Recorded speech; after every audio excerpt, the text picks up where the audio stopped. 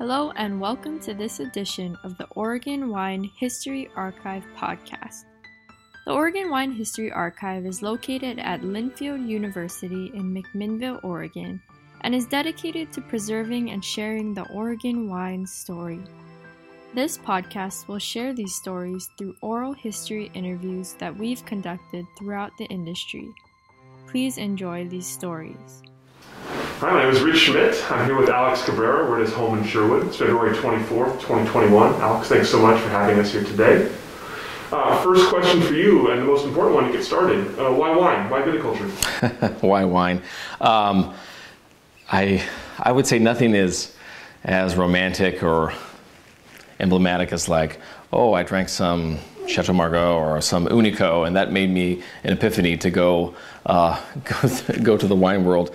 I just kind of started from school. I was in the science majors in biochemistry, biophysics at OSU. I was not thinking about anything alcohol related other than Absolute vodka, maybe, in my pre-drinking years. So why wine became like this long-winded kind of bit by bit, just kind of stepping stone. And I think the backbone of that is science related, because that's what I wanted to do in high school. That's what I wanted to do when I was little. I wanted to be a doctor, wanted to be, all that, but then I didn't like blood and guts. And so obviously I realized pretty quickly into anatomy at OSU that I didn't want to go that route. So then I went like the research route of sciences. Biochemistry and biophysics was my major for 2.5 years at OSU, a 4-year school. And then I kind of realized that that's really not a route that I kind of want to take.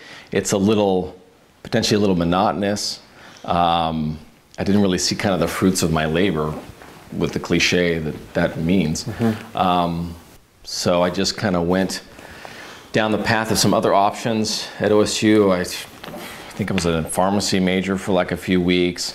Then I went to botany for a few weeks, and that started to interest me on a few things. I ended up working for a virology lab in some botany department that deals with, at the time, was really interesting concept. So they were heavily funded, and so me as a 19 or 20-year-old doing like a work study job, getting paid what I thought was a great amount of money, and being able to travel to UC Davis on a plane paid by people from OSU was amazing. But what they were doing was they were trying to they were working on Pierce's disease. And these botanists, virologists, that probably never drank wine, were working on a way to get expression of a protein in the grapevine carried by agrobacterium, which is this little bacteria that causes galls, but it also spreads kind of like if you have a cold or a virus, right? And so in that lab, what I was doing was growing little seedlings of grapevines and doing micro-tissue propagation of grapevines and having a lot of fun with basically a grapevine from an in vitro standpoint, so like in a laboratory standpoint. And I started to really dig a grapevine as a plant, as a thing, not really necessarily outside from a wine standpoint. And then that just slowly developed into, I'm kind of liking the fact that it's very sciencey, it's very complicated. Wine growing seems to be. Started reading some literature. This is not just growing grass seed. Sorry to all the grass seed growers out there that might see this years from now. So I started kind of going towards the plant science route, grapevine route, viticulture, horticulture. That would have probably been getting done with my sophomore year. That's my dog that's whining right now because he's not getting enough attention. So that kind of prolonged me, kind of pushed me towards horticulture, viticulture, right? Mm-hmm. And so by that time, beginning into junior year, I did a lot of work for this botany lab, but I kind of want a little more, a hands-on, the opposite of in vitro, I think X whatever, outside. Mm-hmm. And so I ended up deciding to take a term off and go to Peru because I have background from Peru. I'm half Peruvian. And we have a lot of history in Peru and in some wine growing regions of Peru. So the Ica Valley, Valley of Ica, south of Lima, Peru. That's where a lot of wine grapes are grown, mostly for pisco, which is a Peruvian brandy. It's not Chilean, it's Peruvian. Comes from Peru. It's made in many other countries at this point, but originated in Peru. And it uses vinifera grapes in an unadulterated standpoint. No oak influence, no other influences other than the actual variety. And so that was like my first involvement in the fact that a grapevine, while it's so complicated from a scientific standpoint, it's also makes a product, an end product, whether it be brandy, whether it be wine, that's also extremely complicated and nuanced. And so then it just started like opening doors into this route of potentially winemaking, fermentation sciences. So there I was in Peru for, 3 months, working in this government-run station of viticulture / agribusiness. It was kind of interesting. I did a little bit of not a lot, basically. So it really wasn't that. I didn't come out of it knowing how to grow grapes or anything like that, but I got a lot of interesting experience. I was tasked to get a lot of just data on the industry that was, I guess, in the early 2000s, still kind of fledgling. If I remember going into a really nice grocery store in Peru, there might have been, 10 bottles of pisco and 2 bottles of Peruvian wine, right? And now, today, or at least last year, in the grocery store in Peru, there was probably 40 bottles of pisco and 20 bottles of wine, right? So things really have moved out there.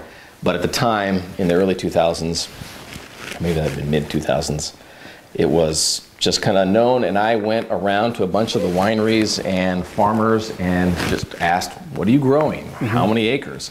And I was tasked to do this because my boss at the time basically knew that he wasn't getting a lot of information because everybody kind of holds in, kind of somewhat secretive, but a guy from the US kind of speaks Spanish, why not? Open book.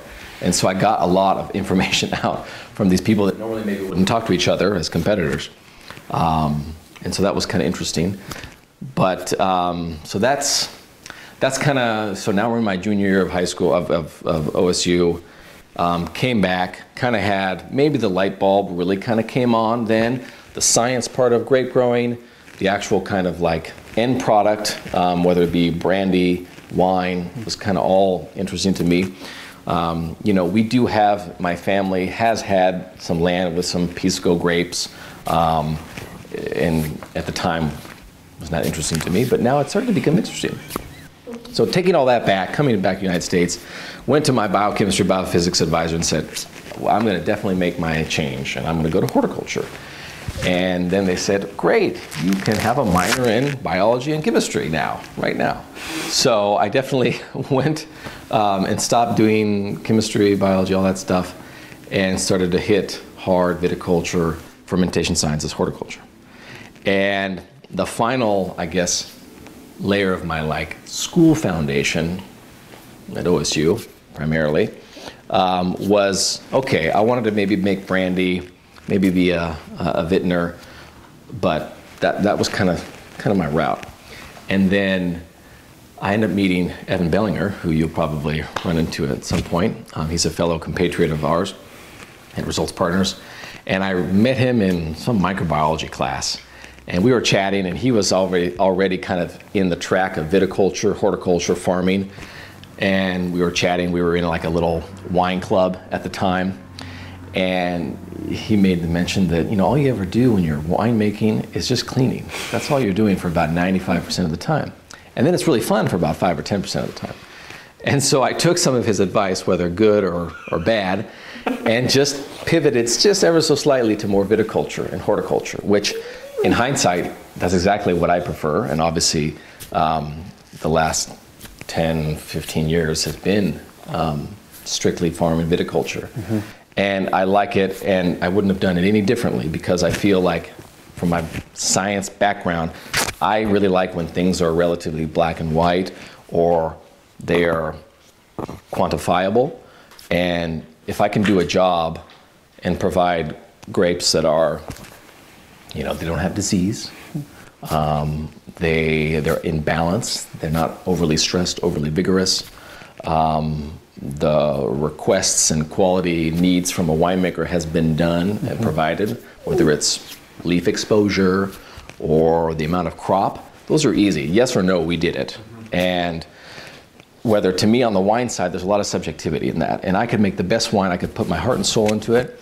And if it just doesn't work well for some wine critic or some little panel here, or it's not the right style because the powers that be at the winery XYZ is going this route, then I'm going to feel crushed, or I could feel crushed. So power be to the winemakers that have very thick skins and an exuberant amount of confidence, maybe, is what they need. So I prefer the easier route of just, yes, we farmed the way you wanted it, or the way it should be farmed, and that's kind of the end result. It's obvious. So that was kind of the final, the final route. Senior year, just about finishing up, realized I need to have an internship with actual kind of hands-on experience.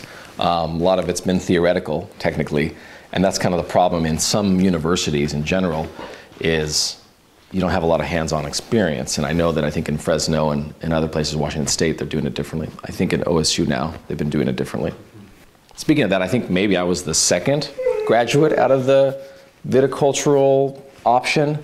I think Evan might have been the first, Travis Cook like the third, or maybe we were tied. So it was a fledgling program at the time, right? So I'm sure it's great now. Go Beavers. So anyways, yeah, senior year, needing some, vocational experience, but also wanting to kind of get a little bit into it from my head standpoint.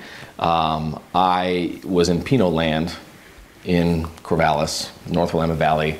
The little bits of experience I've had going and thinning something for the fermentation science guys, or going to, work on a little bit of a crush at the OSU lab, those were all Pinot related, right? But I kind of wanted something different because I like different. All the varieties from either making wine or brandy in Peru are totally different. Obviously, it's very hot, arid, and sometimes humid climate down there. So what kind of piqued my interest were some of those same cultivars or varieties in Peru, which is like Tannat, Malbec, Tempranillo, name a bunch more. And I don't know if I found it. I don't think I'm that smart. I think someone mentioned to me that there's this place in Oregon, of all places, that's doing different varieties, interesting things, not just Pinot Noir, and not at all Pinot Noir. And it's Avicella, and that's kind of a Spanish kind of theme, and well, I'm, half Peruvian, Spanish, that might make sense. Great. And so I end up, I don't even know how I got an internship. Maybe Earl Jones could probably tell this better.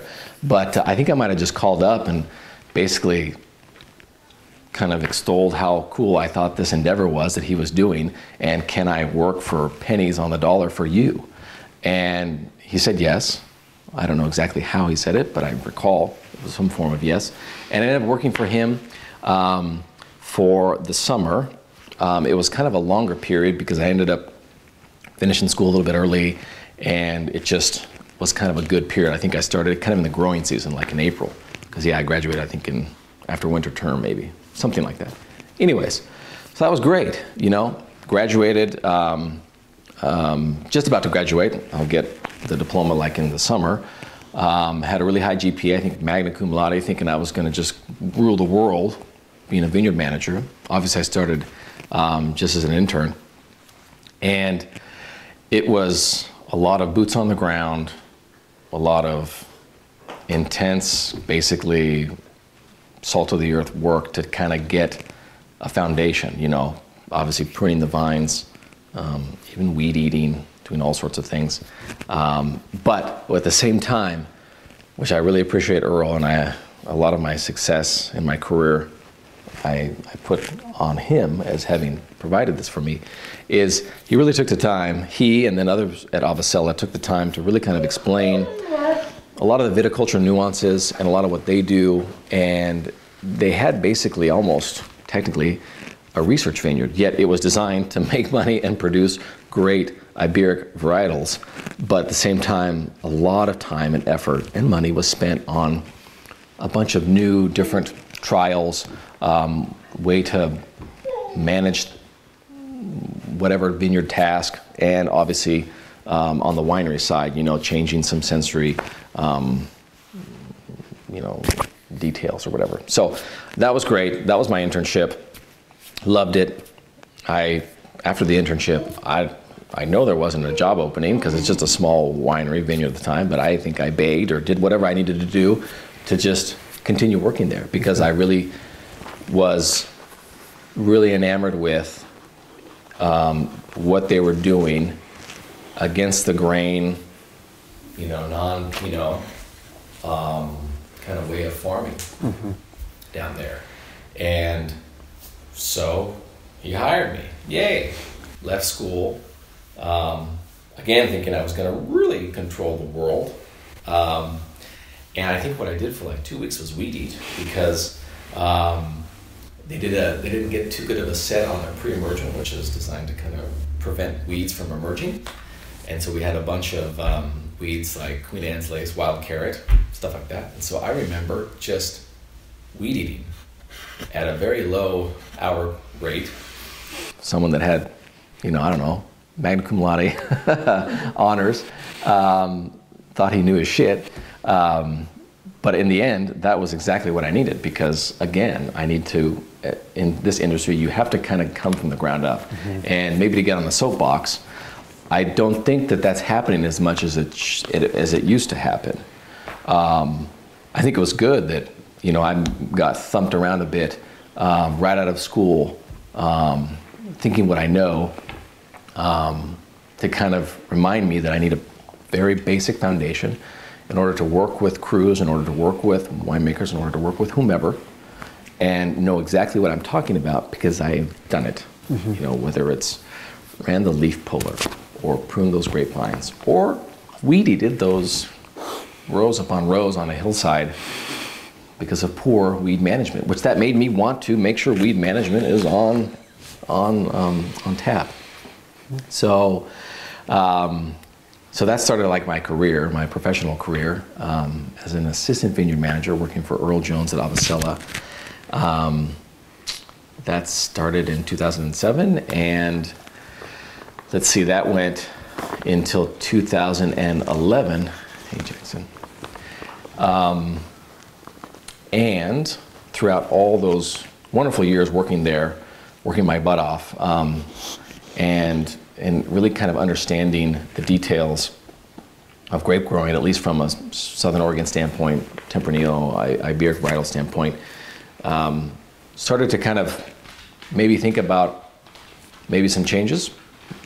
And that was primarily brought on, or the impetus really, because I was quite happy, was I recently got married, and that's a very important facet of my life. And my wife is from Peru, and she's from Lima, the capital city, which portions of the capital city are very cosmopolitan, and she was studying fashion design, which after we got married and she came to this country in 2010, realized that Southern Oregon, Roseburg, Winston area is not the best location to grow your apparel or high fashion design, right? So that was something that was going to maybe make a change at some point, right? And it was kind of a known thing that nobody talked about, maybe, right?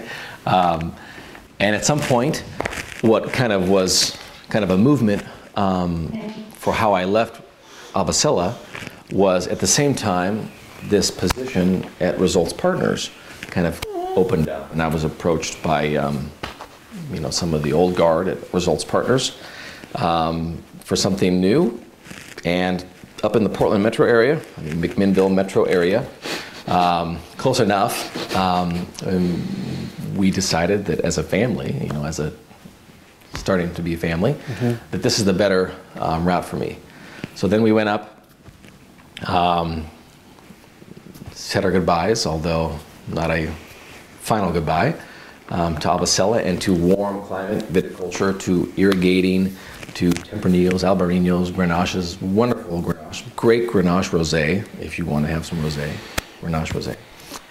Went up to Pinot land, right?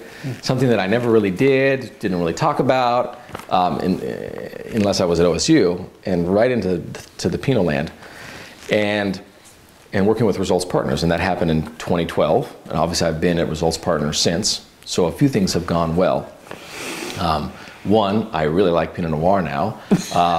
After drinking my fair share of pretty tannic, intense wines, whether they're Bordeaux-based or Spanish-based, I realized how wonderful Pinot is for just any time of day, any day of the week, with any food group. It's such a, maybe not chameleon, but it's a very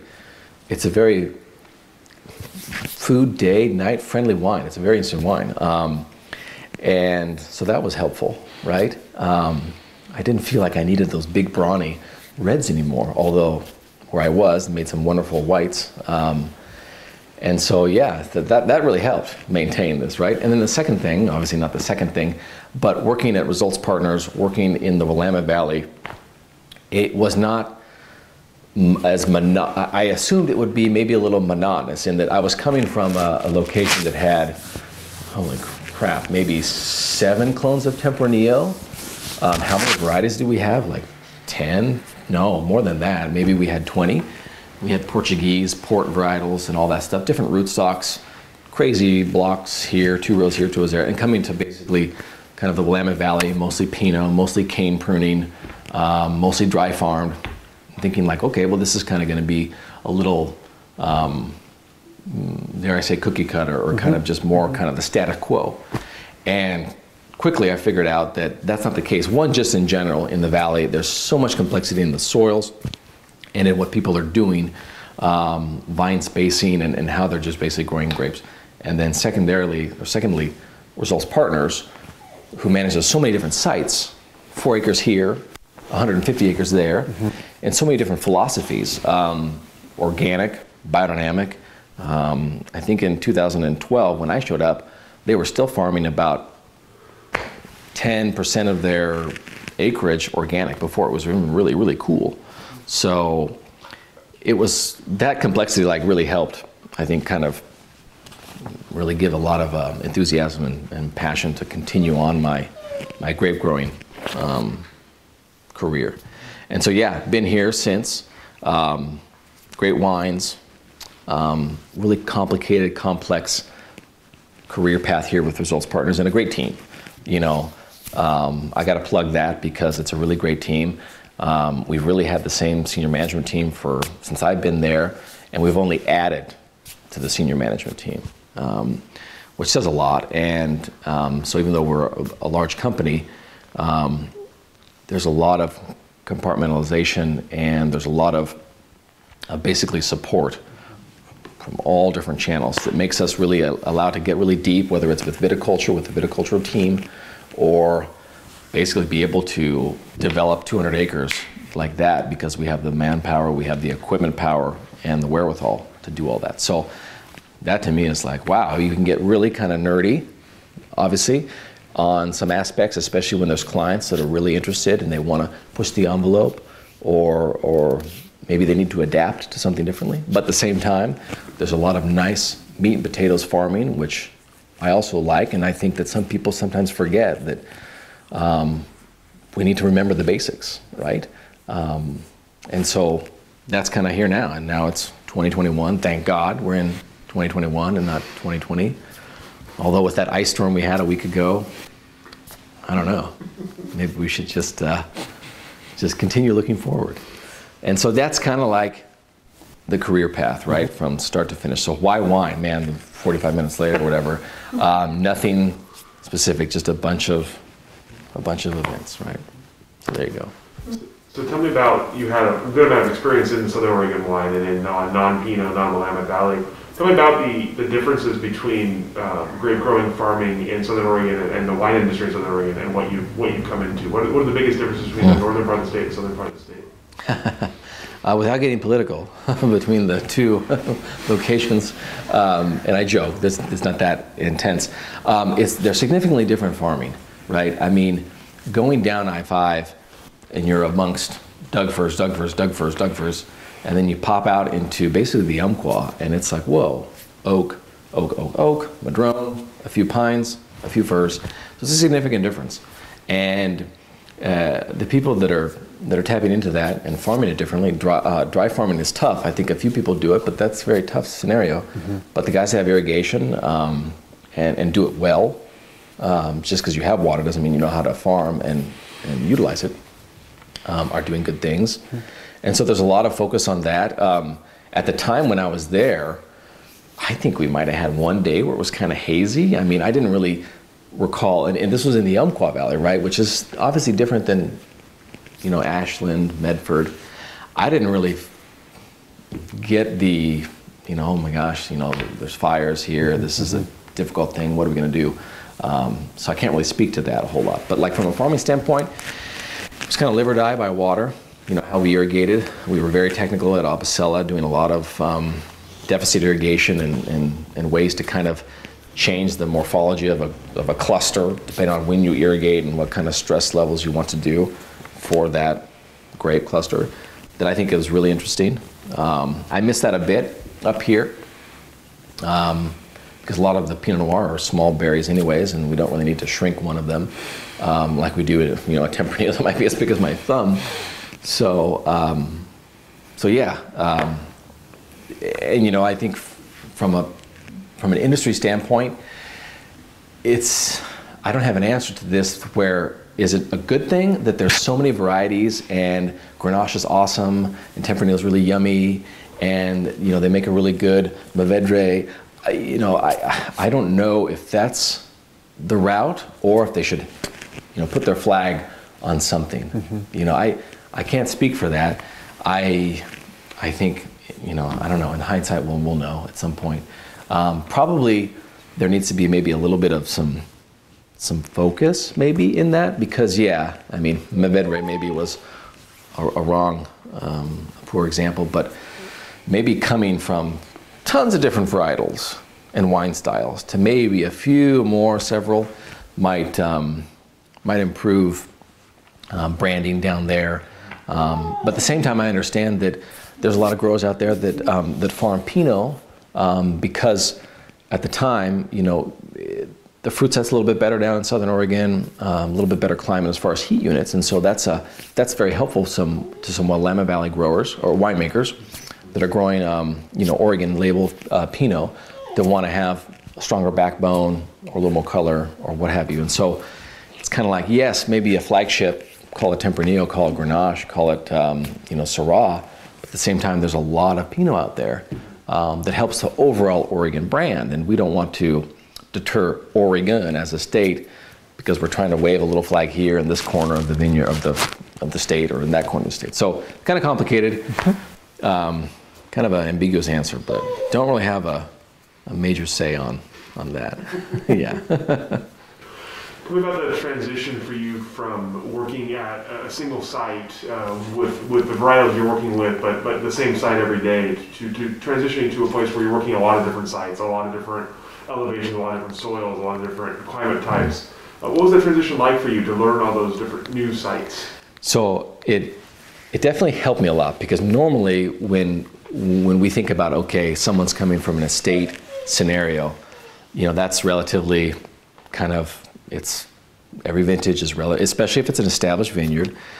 You kind of just get in your ways and you probably dive deep and get into kind of some details because it's relatively stationary, right?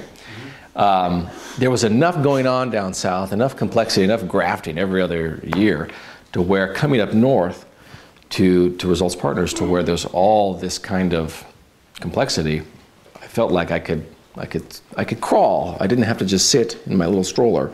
I couldn't start running or walking, but I could crawl relatively well. So that transition was helpful. Like I said, with the team, I mean, it's kind of it's somewhere in between a a hierarchy and a socialist kind of scenario, right? I mean, it's a very team-oriented system at Results Partners where, everybody has strengths and weaknesses, and those strengths help those that are weaker and vice versa. So I had not the strongest background in development because we only developed maybe 9 acres where I came from. Never really been on an excavator or a dozer, and so obviously we have a very strong development team, a very strong development manager. And so things like that, as I'm working with clients or whatever, I can always know that I got that kind of support. So whether it's viticulture, whatever. So that makes us kind of, there's some idiom with the sum of the parts or whatever, but that's kind of what we have, I think. So, yeah. Tell me about your initial role at Results Partners. What were you hired for first, if you remember? And how has it changed since you've been there? I was hired with the title of operations manager, and that title has been basically continuing on. I think I have a director in front of that, but that really doesn't mean anything. And my dog doesn't care either about titles. I basically showed up to fill part of the team, part of the senior team, to maintain clients, to work with clients, to find new clients, to obviously at the same time make operations run smoothly, run efficiently. As we get bigger, make sure that we're not getting clunky and we're not losing efficiencies here or there just through operational creep. So that's kind of, it's kind of a little bit of everything. Not really a specialist, although I think I have a pretty strong background in some of the sciences. So some of the pesticide at the time in the early years, I was kind of more involved in, and I happened to speak Spanish. So that was important, obviously. All the senior managers also speak Spanish, but I speak it as well. So,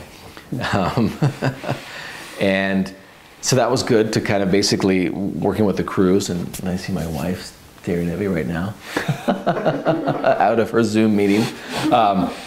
So that was kind of important because at the time we were using third-party farm labor contractors, right? And many people do. It's, our population of workers, whether they're migrant, whether they live here, whether they're temporary, whatever, a lot of them are Latin-based. And so being able to speak the language and not have any loss of translation in let's do this, don't go this high, pull this many leaves, needs to be crystal clear. And so that was good and that was helpful. And at the time, we didn't even think about this, but a few years later, we were really kind of transitioning towards, let's do this internally.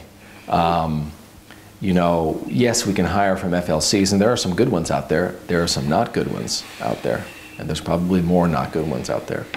And I mean that not from a standpoint of just quality of work, but just quality for the worker, and worker rights, worker pay, worker knowledge of what they're doing, worker safety, worker protection standard. We can really get into that, which I won't. And so by us basically internalizing our labor, which we started that in 2015, which seemed like an earth-shattering, the Berlin Wall is falling. And then now, 6 years later, it just seems like, why didn't we do it sooner? But that took time, and that took people that obviously can speak the language and can kind of understand a little bit of how to make this all work. And so that was kind of, I think I put a key part in, and that's helpful to the bottom line also. Let's be honest, it's a business, and so that works very well when we take out a middleman. Same thing when we're developing vineyards. We don't need to get a third party in to excavate out some rocks and to tip over some ugly fir trees that are in the way of some planting and maintain and beautify some oak trees. We do that ourselves. We have our own excavator, our own dozer, and so same thing with labor. Why have a third party? And so it just kind of made sense from us. And we ended up kind of starting to cultivate this culture that, Results Partners, we have job opportunities, we pay market rates, we train you, safety is focus. The amount of trainings that we've done, where people have been like, wow, I never knew that. Wow, so you guys make us not go into a vineyard after 24 hours because the label says so, not just, oh, that's great. So the amount of like, I guess, trying to, it's not necessarily teach because they're not, I mean, they understand it, a lot of migrant workers, but it's just been really good to get the support back and to kind of, I think, cultivate kind of a new culture-ish, you know? So that kind of is an aside right now. But, so that's kind of, you know, what was helpful as I was here at Results Partners and kind of making this all work. And now we're like, I don't know, since the last 2 or 3 years, 99% internal labor. I mean, we might ask a helping hand once in a while, but, and you know, that's a lot of people. That's makes for a very stressful admin team, dealing with paychecks and payroll and yada yada. But in the end, it works out well, and I think it helps. And I hope a lot of other entities would do the same. You know, because I think that there's several out there that are not treating, I think, you know, labor appropriately. So with your role at RP, are you mostly in vineyards? Are you mostly in the office? Are you mostly in charge of looking at people? Like, what's your day-to-day, week-to-week look like? I think it's always involving. I think, you know, as we grow, you know, you could say that there's more time where it's been several days since I've really been kissing a vine or anything like that. And so, you know, it's just kind of evolved. But we're still quite hands-on as far as senior managers are concerned. We need to be to basically maintain that we all know what we're talking about. And you know, the vineyard industry, and we've talked about this maybe later, is always adapting. It has to adapt, especially in light of challenges that we've got, not COVID related, just other challenges. And so just because I'm the, you know, if someone's the greatest vineyard manager in the world today, they're probably not going to be 5 years from now if they just rest on their laurels and just kind of, I don't know, go to conferences and get on boards and yada yada. And so, you know, while we have a lot of business management, which sometimes that can be trying and complicated, and HR management, which is fun, we need to be involved, and we have to be, especially with new challenges. So yeah. So let's talk about client relations a little bit. I'm curious, you talked about kind of part of your role being finding, maintaining, developing relationships with clients. Obviously you work with a lot of different growers, a lot of different sizes. Tell me about those relationships. What are you looking for when someone comes to RP with a project or with a potential to hire you?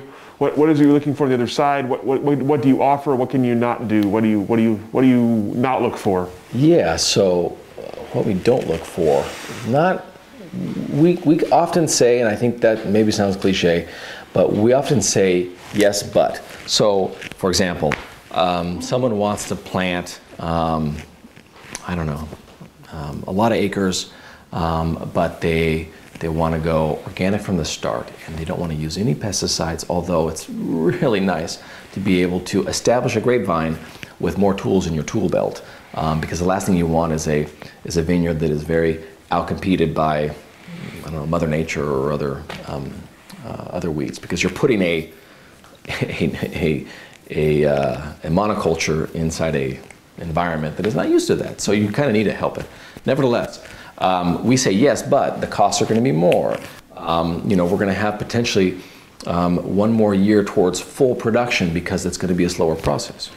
Or if there's a grower, or if there's a client that says, you know, I want 5 acres of Dolcetto because my family's from Italy and I just want it. Yeah, we'll do some Pinot, some Chardonnay. I want Dolcetto.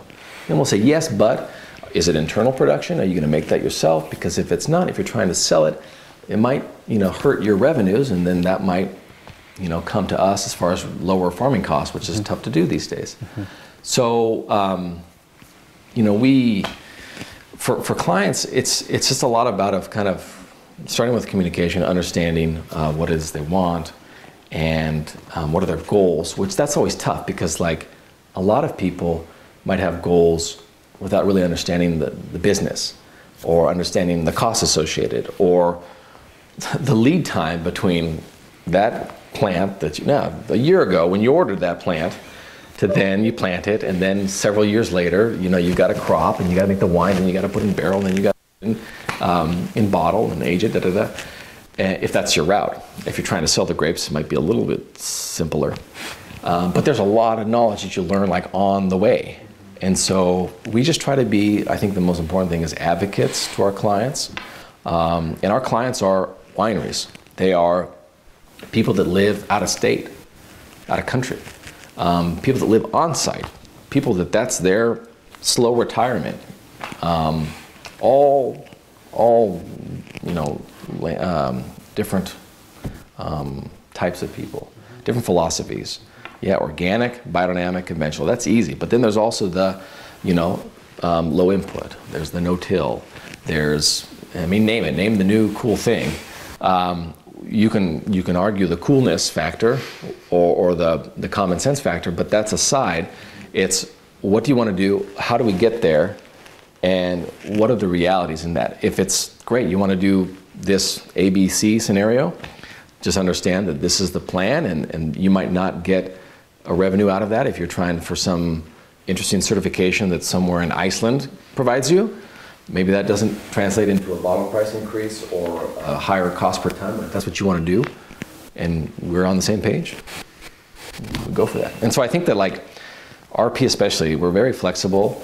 It makes it a hell of a time managing, right? Because it's not like a cookie cutter, well, this is what we do, easy peasy.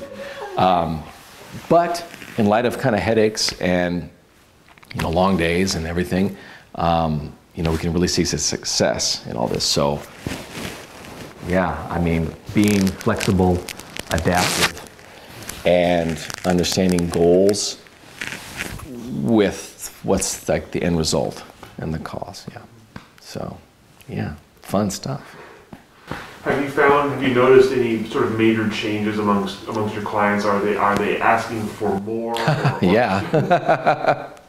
Different or more complicated? Have their demands gotten more specific? How have they kind of evolved for you? It really depends on the client, but I think in general, more in the sense that farming costs, labor costs have really gone up in the last, just name a time period, right? 2005, 2010, 2000, whatever. They've gone up, and they're going to go up. And then we've got the minimum wage that goes up, which obviously we're nowhere near minimum wage, but there's the creep, and people can really talk about how far that minimum wage creep goes up. So farming costs are getting more expensive. And aside from that, you've got kind of an industry where a while ago, they were maybe smaller vineyards on steep hillsides, kind of undulating terrain, and that made farming costs kind of complicated, kind of cumbersome. Where was I going with this, basically? What clients and owners are asking? Thank you.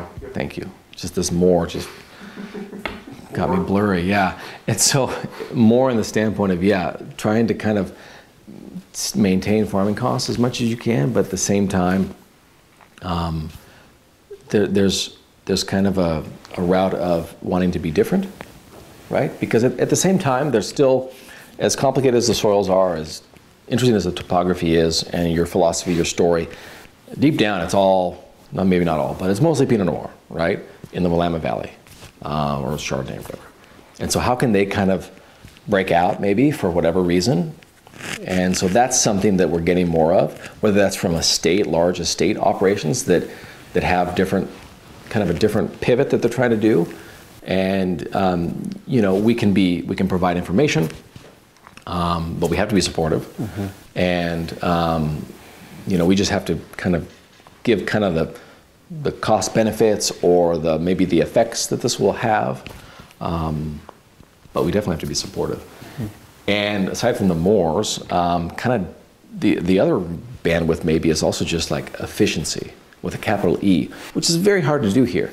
And it's tough when someone, sees an article or sees a video by some super fancy implement in California does 10 things, and it brushes your teeth and does everything. And we want to just, let's do that here in this 15.5 acre vineyard on a hillside with several different blocks with kind of an old trellis system, that's also wet from about, mid-October until mid-May. So that's kind of tough, and we like being efficient. I think that just runs things a lot smoother. We're able to do more with less people, less operators, less supervisors, but at the same time, it's not just, what they do over there, let's just do up here, right? Now, they're slowly changing some, as far as the future of the farming industry, and I can't really speak to the wine side, but farming, I would say maybe 10, 15 years ago, it had to be on a hillside, or it had to be, complicated and undulating, and that was just the only way. Now it's a gentle rolling hill. Oh, there's some open land that used to be maybe, fescue or something up still, above any frost risk zones. Wow, that's something that's interesting. And that can make really good wine all of a sudden, they realize, because it's in the Van Duzer corridor and it's getting a lot of wind and thicker skins and whatnot. So that's when that happens, when the design lends itself to become more efficient. Super, let's do it. Let's multi-row farm, let's do multiple row spraying. Let's do multitask farming where we're mowing at the same time we're in-row cultivating. But you need to have kind of the foundation to do all that. And so sometimes we get clients that want to do all that, but they are kind of in a scenario where they just can't. And so that's a tough spot to be in with, and it's not really a subset of a vineyard size or a vineyard location, but there's just some that are just, it's in between that ability to kind of adapt. And so, there's going to be, there's going to be changes afoot, because either they're going to have to go really vertical, and that means maybe bye-bye to results partners, or bye-bye to selling fruit and maybe making their own wine amongst the hundreds others, and trying to get kind of a better return on that, or adapt heavily. And so that's kind of where I see as it's kind of going to be a challenge. Those that kind of were married to some confines of the site. And I don't really have an answer to that. But our client would want an answer, at least a professional opinion. And so that's why coming back to RP, we're not just sitting on our hands thinking, we farm a lot, we're really successful. Great. We need to be thinking about those guys at the same time that we work with maybe a 90-acre new development that's made to be very efficient. We need to think about, if we replace the trellis at a high cost, we can do this, and that's going to save money X amount a year for the rest of the life of the vineyard. How much life of the vineyard is left? Well, let's say maybe 40 more years. This is starting to pan out. Or, on the side of just merging and acquisitions, so you're trying to sell your vineyard. There might be some entities that are looking for vineyards, maybe some estate productions that, although a vineyard is small here and small here and small here, but maybe this estate vineyard needs some control of their fruit sources, so they want to purchase some small vineyards. So you get more efficiencies through maybe same equipment that's moved around, or the ability to have the capital to make changes like grafting over Pinot Gris to maybe Pinot Noir. So that's the things that we can help kind of bridge to maybe some of those clients that are in that kind of feel like they're an island. Maybe. Mm-hmm. So, but changes. The future is going to be different, obviously. Yeah. Well, we're talking about that. Obviously, labor, mechanization, but both those are big issues in your field. Tell me what the changes you've seen in terms of labor in the state and in terms of mechanization in the industry, and what you kind of see for the future of both those things. Yeah, so like I mentioned, it's increasing. Labor costs are increasing, just in general, which is a good thing and a bad thing, because maybe 20 years ago, 30 years ago, whatever years ago, probably labor was taken advantage of. not by all, but maybe by just the general kind of sense. And so with that, with more opportunities to go to school, more opportunities of whatever, there's been a smaller labor pool. And that's just, I don't think it's going to get better. And so then you start paying more of a premium for labor, or you can mechanize. Mechanization, there's a lot of opportunities, but just as I was saying, there's a lot of vineyards that just can, no matter how incredibly fruitful the mechanization is, if it doesn't fit, if it's a square in a round hole or whatever, it just is not going to work, right? There might be at some point, but the capital-intensive nature and kind of making that happen, it's not going to work for a retiree with a 10-acre vineyard. It might only be if it's part of a larger estate model. So, yeah, I mean, it's tough. I mean, the beauty about Oregon, I think, with the boutique kind of atmosphere and small batches and kind of starting out, is needing to change. And some of those original sites like that, or even wine style, might have to change too. I mean, I can understand, from a consumer standpoint,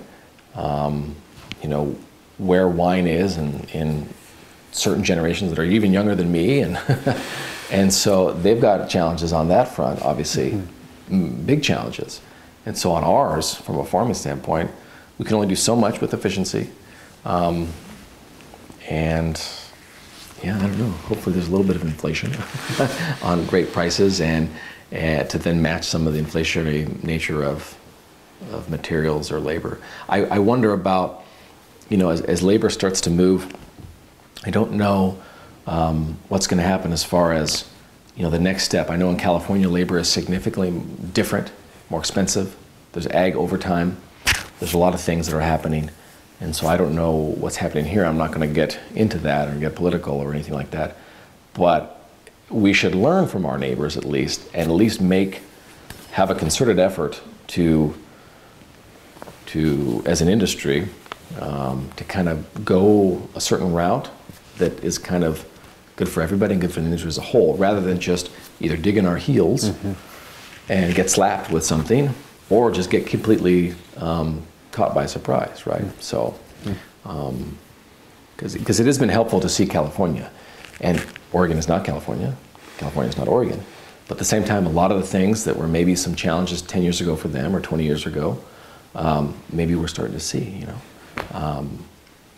So, yeah, then that's kind of a bigger thing, maybe more of a closed-in session on how an industry is going to figure that out, whether it's, developing vineyard land, urban growth boundaries, labor, all that stuff. Seems like interesting challenges. Not existential, but just, challenges. Yeah. So obviously you've seen your share of vineyards now. I'm curious, when you're looking at an existing vineyard or looking at a particular pot of land that might be a vineyard, what are you looking for? How do you judge a vineyard that you're going to be working with, or a site that you might be working with? Yeah. What are you looking for, and what are your kind of biggest sort of concerns / attraction? Yeah, and a funny story about that. So I think another light bulb in my head for going toward the farming of being a vineyard farmer, grape growing, was I started to, when I driving a lot, I started to look at the landscape and be like, oh, that place, south-facing slope, interesting, warm climate variety. Or, ooh, that little north knoll could be, and this was kind of in the Southern Oregon area, oh, that might be some cool climate that we can put down here. And so anyways, that was turning me to my farming away from fermentation sciences, I think heavily, was when I just started looking at land as a way to produce grapes. So anyways, aside from that, but yeah, so what am I looking for specifically? I mean, for us, a lot of times, we are knocked, we're called upon and the land's already there, right? And so that's kind of interesting, because maybe there's some challenges with that land per se. And, how do we make this the best site it can be for the client, for the wine style, for the grapes? So that's like one route. If we had our druthers, I mean, what kind of land we would want, what kind of things we'd be looking for, it's so dependent, because if you want to grow kind of meat and potatoes, Pinot Noir, because you're a large client, or you're, I don't know, the Harvard Fund, and you want a couple hundred acres somewhere, those requirements, or that kind of what you need for land, is significantly different than if you are from New York and you have your heart set on a beautiful Oregon landscape with some acreage to make fine Pinot Noir. Both can be fine Pinot Noir, but I would say significantly different topography. So kind of a cop-out to your question. It obviously needs to, it needs to work for the future. And I think that's maybe the most important thing when we look at land, and if we're given the opportunity to, like, as an interested client, let's find some land available. We need to look at how can, whatever we do now, 20 years from now, or Alex, what kind of dumb idea was that, right? So whatever we do now, it needs to be able to be, I don't know, adaptable, right? We need to be able to have land that maybe is kind of like the Goldilocks thing, maybe not like insanely steep on a south-facing hillside, because who knows, 20 years from now, that might be too darn hot for some nice Pinot, food-friendly Pinot. Same thing, with, I don't know. I mean, you could just get kind of wrapped up into it. So, yeah, it's really depends. Some more question for you about the various sub-AVAs in Oregon. Obviously, you've seen many of the AVAs in Willamette Valley. Probably worked with most of them. Tell me about the sort of adaptations you need to go from AVA to AVA, and what the kind of unique challenges or features are for some of them. Well, I mean, Southern Oregon to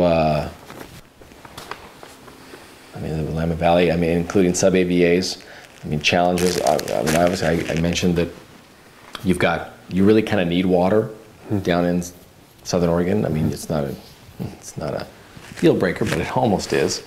Up north, same scenario. One could say, oh, you never need water, but at the same time, it's kind of a nice thing to have, even up here, even after 10 inches of rain, in April.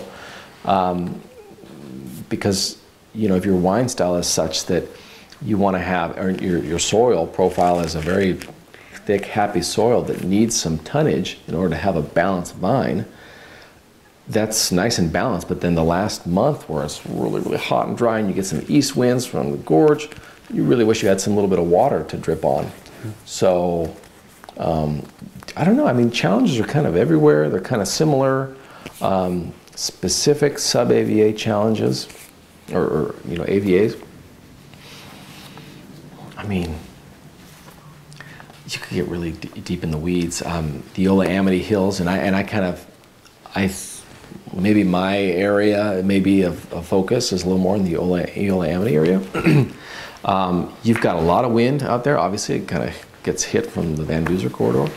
And so any kind of like pesticide, whether it's herbicide or fungicide, can be challenging, because you really got to think before. I think that you maybe have a little bit less of that in some other regions. And I think, the soils, personally, I think sub-AVA or AVA aside, volcanic soils, Jory-based volcanic soils, to me, they're so much more uniform. They're down to China. They're really deep, and they're not as undulating, obviously, in what Mother Nature gave us. And so it's, dare I say, easier to farm. Maybe you're dealing with some vigor issues because it's maybe a vigorous soil, but at least you kind of know what you get, and it's a little more uniform. The sedimentary soils, which, depending on the height of the Eola Amity Hills, you could be knee-deep in all of it, or just lap into some Jory. And same thing, even in the Dundee Hills, if you get a little lower, and everywhere, basically based on elevation, right? So that's interesting to farm, and that's a lot tougher to farm.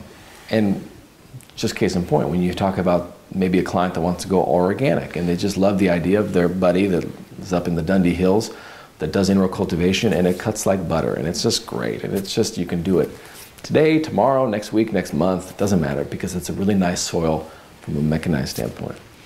If you have some kind of cracky, kind of funky soils, I don't know, multiple different kinds, Helmick, Hazel Air, I don't know, Stewer, Shahulpum, whatever. Those get really soupy about now, and so, oh, it's a dry day. Well, you can't really get your tractor in. Can't do any in-row cultivation. Well, then we wait too long and they get really hard and tough, and now you're breaking your sickle bar, or your sensor has to be so strong that you're actually knocking plants. So that's kind of some complexities that like nobody really maybe thinks about from the client standpoint. That yeah, let's definitely do what your neighbor does, but what your neighbor does in a different area is going to be maybe different for you. So yeah, little challenges, but makes it interesting at the same time. What about relationships with winemakers and with your clients? Obviously, there's an interesting history of relationships between vineyard managers, winemakers. We know. I'm sort of curious. You have a lot of different people to keep happy with a lot of different expectations, a lot of different demands. Tell me about building those relationships, making it so both sides feel like they're getting something out of it. That's tough, because RP is interesting because we are a service provider. We don't own any land, we're not a winemaker. And so, there's times where you could say it's simple if you're the client and you just sell a bunch of fruit to winery X. Okay, well, I just need to make sure you're happy and do everything good for you and be your advocate, because ultimately if wine buyer, they can come and go potentially. Obviously we need to be talking with the wine buyer and involved with the wine buyer, but if the wine buyer is wanting to do 10 different things, we need to run it by the client. There's other scenarios where the wine buyer and the wine owner are the same thing, right, as the client, like an estate model, and where we're in to do a service, and they're, they themselves are maybe sometimes struggling between, from the vineyard side, trying to make sure something's efficient, or to to do something with some common sense, but at the same time there might be other avenues that need to be done that might seem like either they might not make a lot of sense, or it's going to be a costly endeavor, or whatever, or that's going to affect something else where it's going to do great, but then the potential for botrytis is going to be higher. So it's tough, because we're like the children in like a relationship or whatever, right? Maybe not the children, maybe like adults in an adult relationship. The key, how we survive, because we are surviving, we are doing well, that relationship is, I think, just uber communication. We are like, at least at RP, email, and now it's texting, which can be kind of tough at times. You're always on. But we want everybody to be in the know, and okay, you want this, you're cool with this, it's all good. I mean, it just seems kind of like, I don't know, just kind of, I don't know what the right word is, but we just need to make sure that communication is like key, which sounds so cliche, but so many times, buyers and growers, or even buyers and growers in the same company, might not be talking to each other, right? And so as long as we're there, and I think making sure that goals, and whether the goals are financial, qualitative, quantitative, are all kind of in the know with everybody, then we're pretty much golden, unless someone's just irrational, right? And you always have a few of those.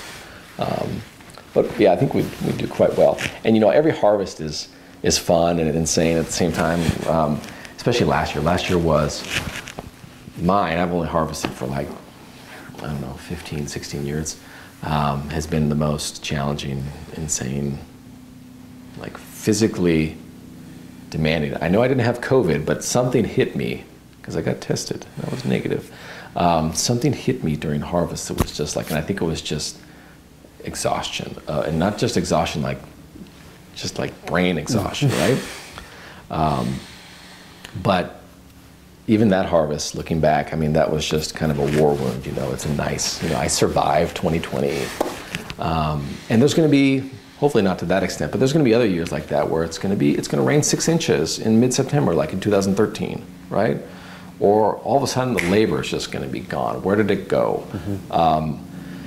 And that's going on a tangent now. That's kind of exciting, but also intense thing about farming grapevines.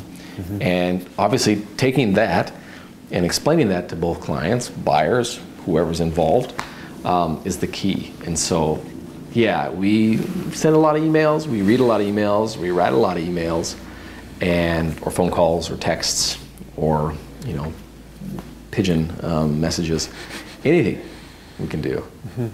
Yeah.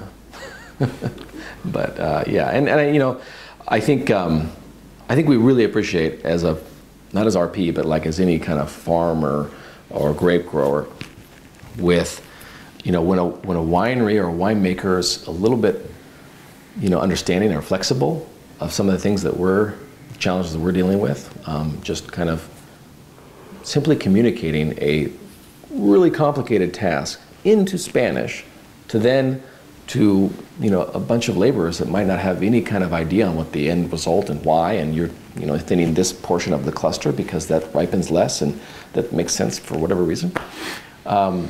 If they can we can get some buy-in that, man, that's kind of complicated. How about you just do this? We will fall in love with you. So it's kind of like, same thing. And I hope at the same time, the winemakers fall in love with grape growers when we're able to say, instead of hell no, that doesn't make any damn sense. You know what? That's interesting. I see where you're coming from. You've got to kind of push the envelope. It's going to be more expensive. Are you cool with that? Is the client cool with that? But let's try it. And hopefully we just get goo eyes.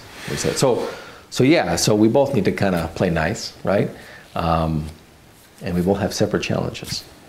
But I think there's a little more, maybe it's a little more controlled. Well, maybe I'm going to get some punches in the face from winemakers.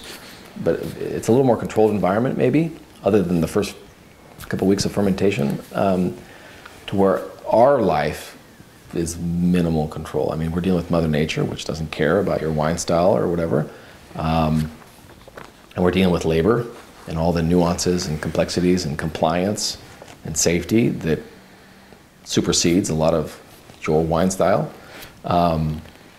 And that's every day. I mean, today is different than tomorrow, and then tomorrow's going to rain, so we can't do that interesting yeast spray on the vineyard. We need to do it now, but you couldn't get a hold of me because you're selling wine somewhere, and so we can't do it again because it's past flowering. I mean, it's all that stuff. So, that's kind of the challenge, and we really appreciate those that understand that and work with us.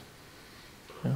On that note, do you find that, especially with new clients who haven't had a vineyard before, perhaps, do you find that the expectations are fairly realistic or reasonable coming in, or do you find you're doing a lot of reframing their I think it's all across the board, which is again interesting because it's different and it makes us stay on our toes. But some clients can come in and they can be, really down to earth and kind of common sense wise, and that doesn't mean that they're boring or that their story is not going to be successful.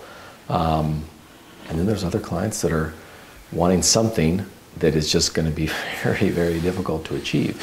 And like I said originally a while ago, we rarely say no, and not because we just like to just have an insane amount of stress in our lives, but it's kind of a challenge, and that's the way to kind of get the industry flowing. If we were just so stuck in dogmatic ways, then the industry wouldn't grow as much, and we'd be a few thousand acres of boutique wineries every year. And as Oregon, Washington surpasses us, now Texas, now Virginia, now and then now Oregon's just an even smaller slice of boutique high-end wineries that people outside of some metropolitan area doesn't know about.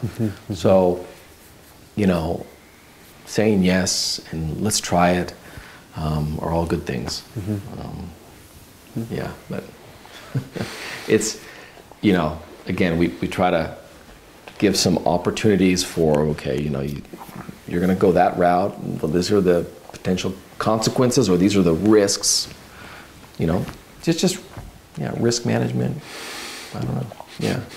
So all across the board. And again, we have so many different, it's not just one person that wants to have that because they drank some, some beautiful bottle from somewhere that now they want to have 10 acres of vines. They don't care how much it costs. We have many different other growers. We have institutional people that want to invest in land, want to invest in grape farming, that have vastly different goals and objectives than that person that wants a 10-acre vineyard that they can sit up in their jacuzzi and take a look at what they've got. And all those should have space here in Oregon, all those different kinds of clients, because it will make the pie of Oregon bigger amongst all the other slices in the world. We just need to make sure that everything is being grown and developed in a sense that we can adapt, right? And I mentioned that before. I don't know. We've probably said no a couple times if it's disastrously, if costs are disastrously low, or if it's in terrain that it just really is going to bury you from a financial standpoint, right? There is a no maybe a few times at RP, yeah. Talked about 2020 a couple of times. Obviously, a couple of different challenges there. I'm curious first about the pandemic, what effects it had on your work and obviously on your labor force, and the kind of adaptations you had to make over the past year. And as we come out of this, hopefully soon, what you see maybe changes you made that might stick around for the future. Yeah, so we were blessed as an ag entity, and on the ag side, of not having, not disastrous, but not having like insane amount of changes, right? We were blessed with working outside in a crop that by nature is primarily spaced apart, right? Literally 6 feet apart. I think our average spacing is like 7, or if you average it weighted, it's like 7.5 or whatever. So, but nevertheless, on the office side, vast different changes. Which is the kind of the most difficult part is like how we do our safety training and how we do our kind of just group kind of, not even sometimes training, just meetings where we're having a bunch of tacos and it's just kind of a camaraderie standpoint. A lot of that has really suffered. And that's kind of been the biggest change, the deleterious change for our company and probably other farming companies. While though we've all been working, none of us had to stay home on any kind of lockdown from the standpoint of we were blessed to have outdoor work and essential ag work, which wine is essential. So there you go. I feel more for the winery side, whatever level, of size. We all know that the bigger boys maybe did a little bit better than some of the smaller routes, but still difficult for everyone on there.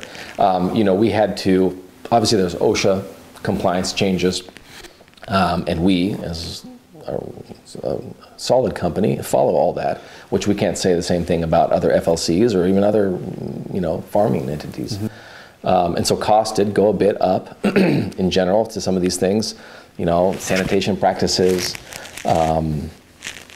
which kind of added, kind of poked a little bit more added salt to the wound or whatever, because it's a tough year. And even before, not before COVID, in COVID, we had a really horrible fruit set, right? Really low, horrible, maybe not the right answer, but really, really, really low fruit set. And so like as a grower who just gets the revenue from the grapes, they're getting hit with that, low yields, tough year, and then all of a sudden, now you need twice as many bathrooms because we need to maintain a higher sanitation protocol. So that's kind of tough. We made as much lemonade from lemons as we could here at the farms that we farm for. Going forward, there's always a chance to be a little complacent, right?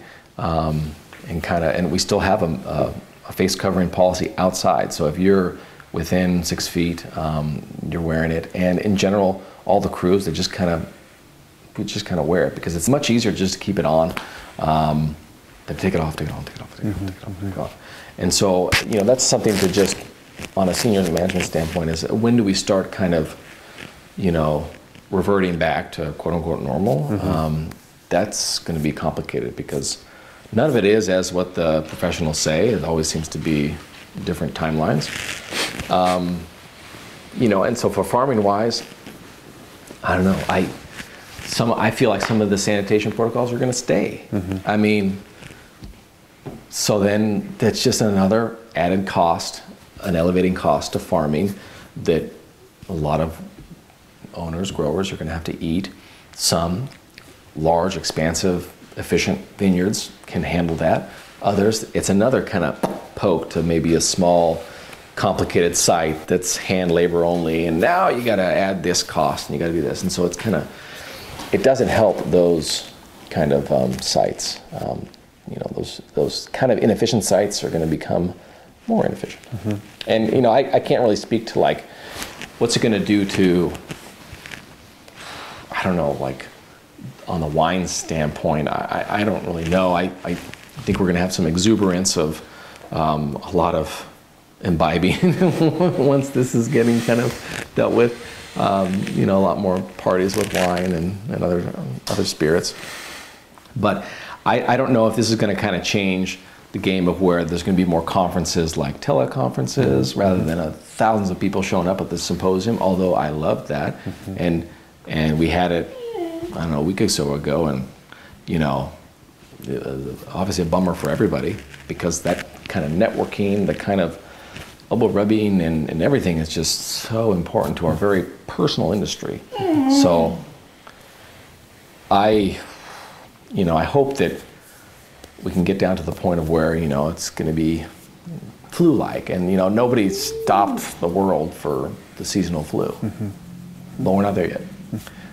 Because I sure want to get back to rubbing elbows and slapping people on the back and yeah, I miss that a lot.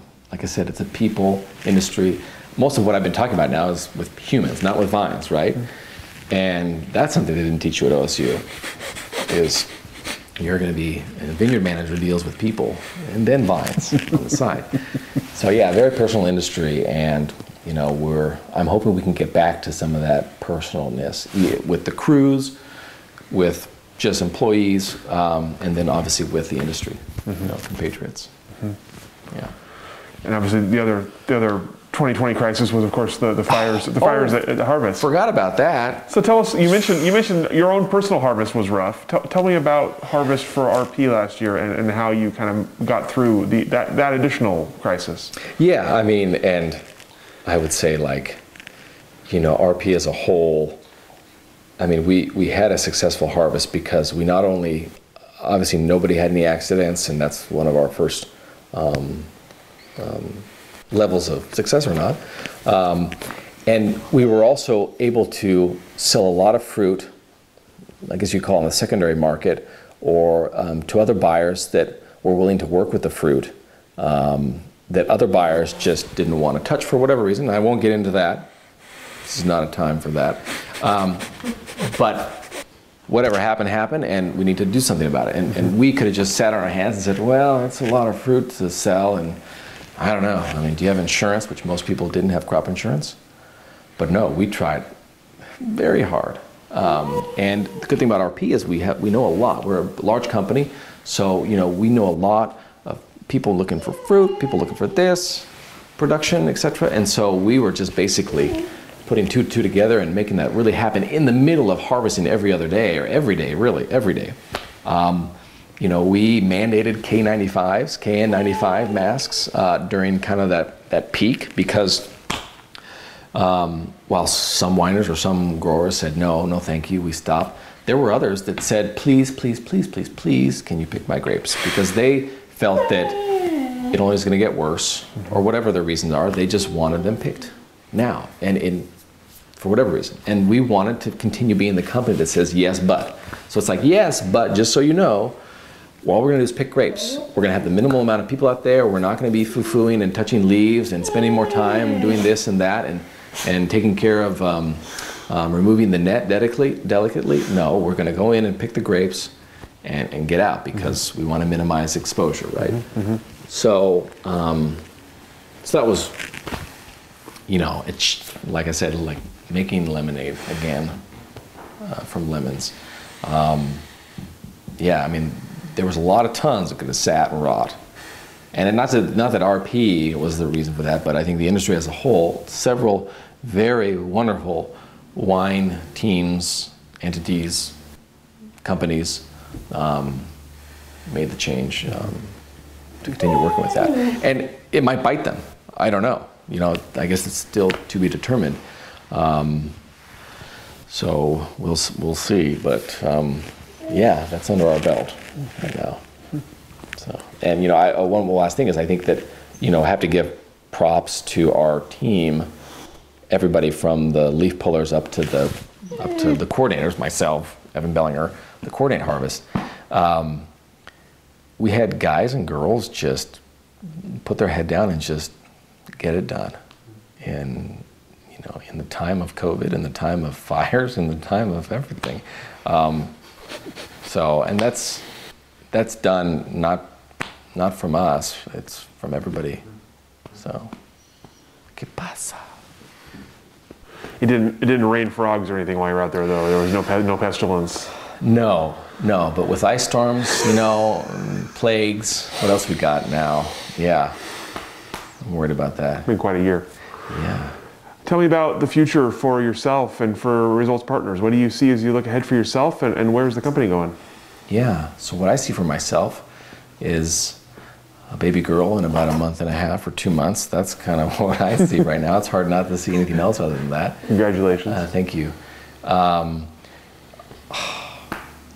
I personally, this is kind of a great place to live.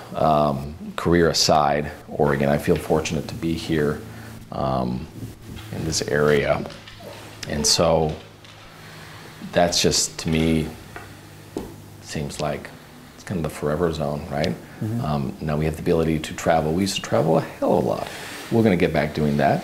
And we're mandated to go to Peru often because half my family's there and all of her family's there. Maybe we'll retire there, who knows? But yeah, I mean, I would like to just continue growing, doing what we do, which, RP expands. I mean, we're in Walla Walla right now. We've obviously been in Southern Oregon for a while.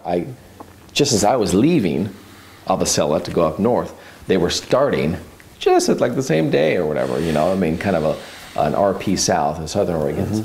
And so, yeah, I'd like to see RP grow. And I'd like to see the industry grow. I'd like to see Oregon continue to move, kind of forward and not kind of rest on kind of some past laurels. Yeah, and then RP, we just need to continue, while we don't forget our foundation and what got us here, we need to continue kind of to adapt. So maybe that's like a slow adapt. We don't need to beta test everything, right? We don't need to do that. But we need to kind of be somewhat on the forefront. You talk about Oregon moving forward. What do you see for the industry as you look ahead? What are the changes that are coming, concerns you have, and what does the Oregon wine industry look like to you in a decade? In a decade? Or even next year, however long in the future you want to look. I think there's probably going to be some amounts of consolidation, and that seems to be inevitable. I don't think that's necessarily a negative thing. But there's going to be there's a subset of the size, the topography, or whatever, where it's going to be really challenging to make it pencil out. And we talk about sustainability from a Mother Nature standpoint. There also needs to be economic sustainability, right? So I see that things are going to have to change in efficiencies.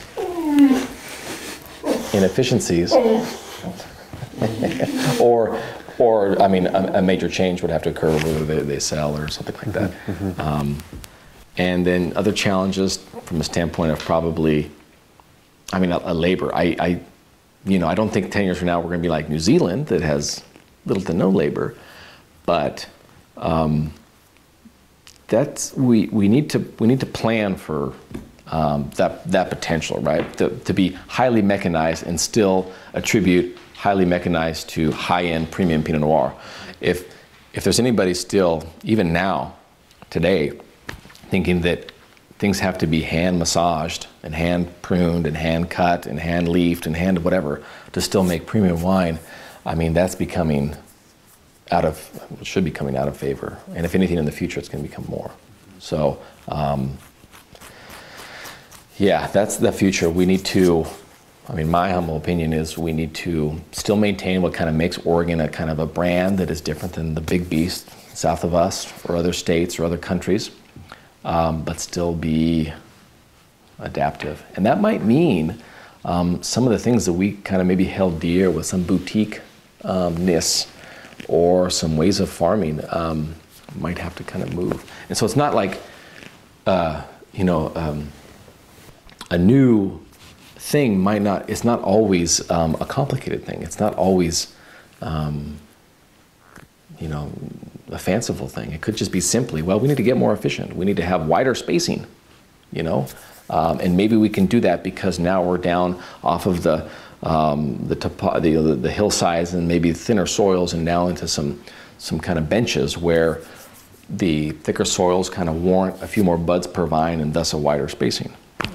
And not just be dogmatic with, well, we do spacing because 10 years ago we got a 94-point vine, whatever, and we want to maintain that. So I think, Oregon can, if we just adapt half a pace faster than the rest, but not lightning fast, I think we'll be in a good position. And with climate change, that's going to be interesting. Like, maybe 100 years from now we'll be able to grow awesome, Tannat and Petit Verdot, what they do in Ica. Ica, they're not going to be able to do anything but raisins then. But between now and 100 years from now, the whole variability in climate, that seems to me more of an issue than just I can't grow Pinot anymore on this south-facing hillside because it's too warm. I think with the ice storms, the polar vortexes, the super hot years, the forest fires, whatever, for whatever reason, not getting into political, feels like there's more variations. And so how does a monoculture that's supposed to sit in the ground for 60, 70, 80, 100 years, whatever years, handle that? Well, again, and I've said this before, get into that Goldilocks zone of maybe not finding this most insanely ripe site, not finding the site that's relatively unripe, where you're going to not cut, but somewhere in between, or maybe having a diverse land, having the ability to have a nice site where you have some south-facing, some north-facing, you've got some denser plantings, you've got a few different cultivars or varieties so that you can it's almost like hedging, like your portfolio for your retirement account, right? So if we can still obviously wave the flag of Pinot, but kind of do that in a little bit more diverse way, spur pruning, we're like 99.9% cane prune, right, in the Willamette Valley. And there are certain reasons for that, and there's certain dogmatic reasons for that. Maybe at some point that kind of moves in, which will greatly help in mechanization, but then potential, we need some more consistent fruit set at the same time. And maybe weather will help with that, but who knows? So, I don't know. 10 years from now, we'll see. We'll still be around. RP will be around, and the Oregon Wine Industry will be around. And hopefully we're not just drinking White Claw or anything like that. Yeah. All the questions that I have for you today. Is there anything I didn't ask that I should have? Anything we didn't cover here today that you'd like to cover? No. I think everything's gone. I think I needed to definitely give a shout out to Earl Jones, which I did. Who else should I shout out to? I already shouted out to my wife, who was staring at me up top in the dog a bunch of times. You're part of this interview too, bud. Yeah. No, I think so. I appreciate the time. Excellent. Yep. Thank you so much for your time today, for your stories, for sharing your perspectives and your story, and we'll let you off the hook. Thank you for joining us for this edition of the Oregon Wine History Archive podcast. And thank you to all the supporters, partners, donors, and interviewees who have made our project a success. Be sure to check out our website at OregonWineHistoryArchive.org for more interviews, plus photographs, wine labels, and more. And stay tuned for more interviews as we tell the story of Oregon wine. The Oregon Wine History Archive podcast is brought to you by the Oregon Wine History Archive at Linfield University. The executive producer is Kiana Anderson. Producers are Rich Schmidt, Rachel Woody, Stephanie Hoffman, and Camille Weber. Special thanks to all the Linfield Archive students who have assisted on our oral history interviews.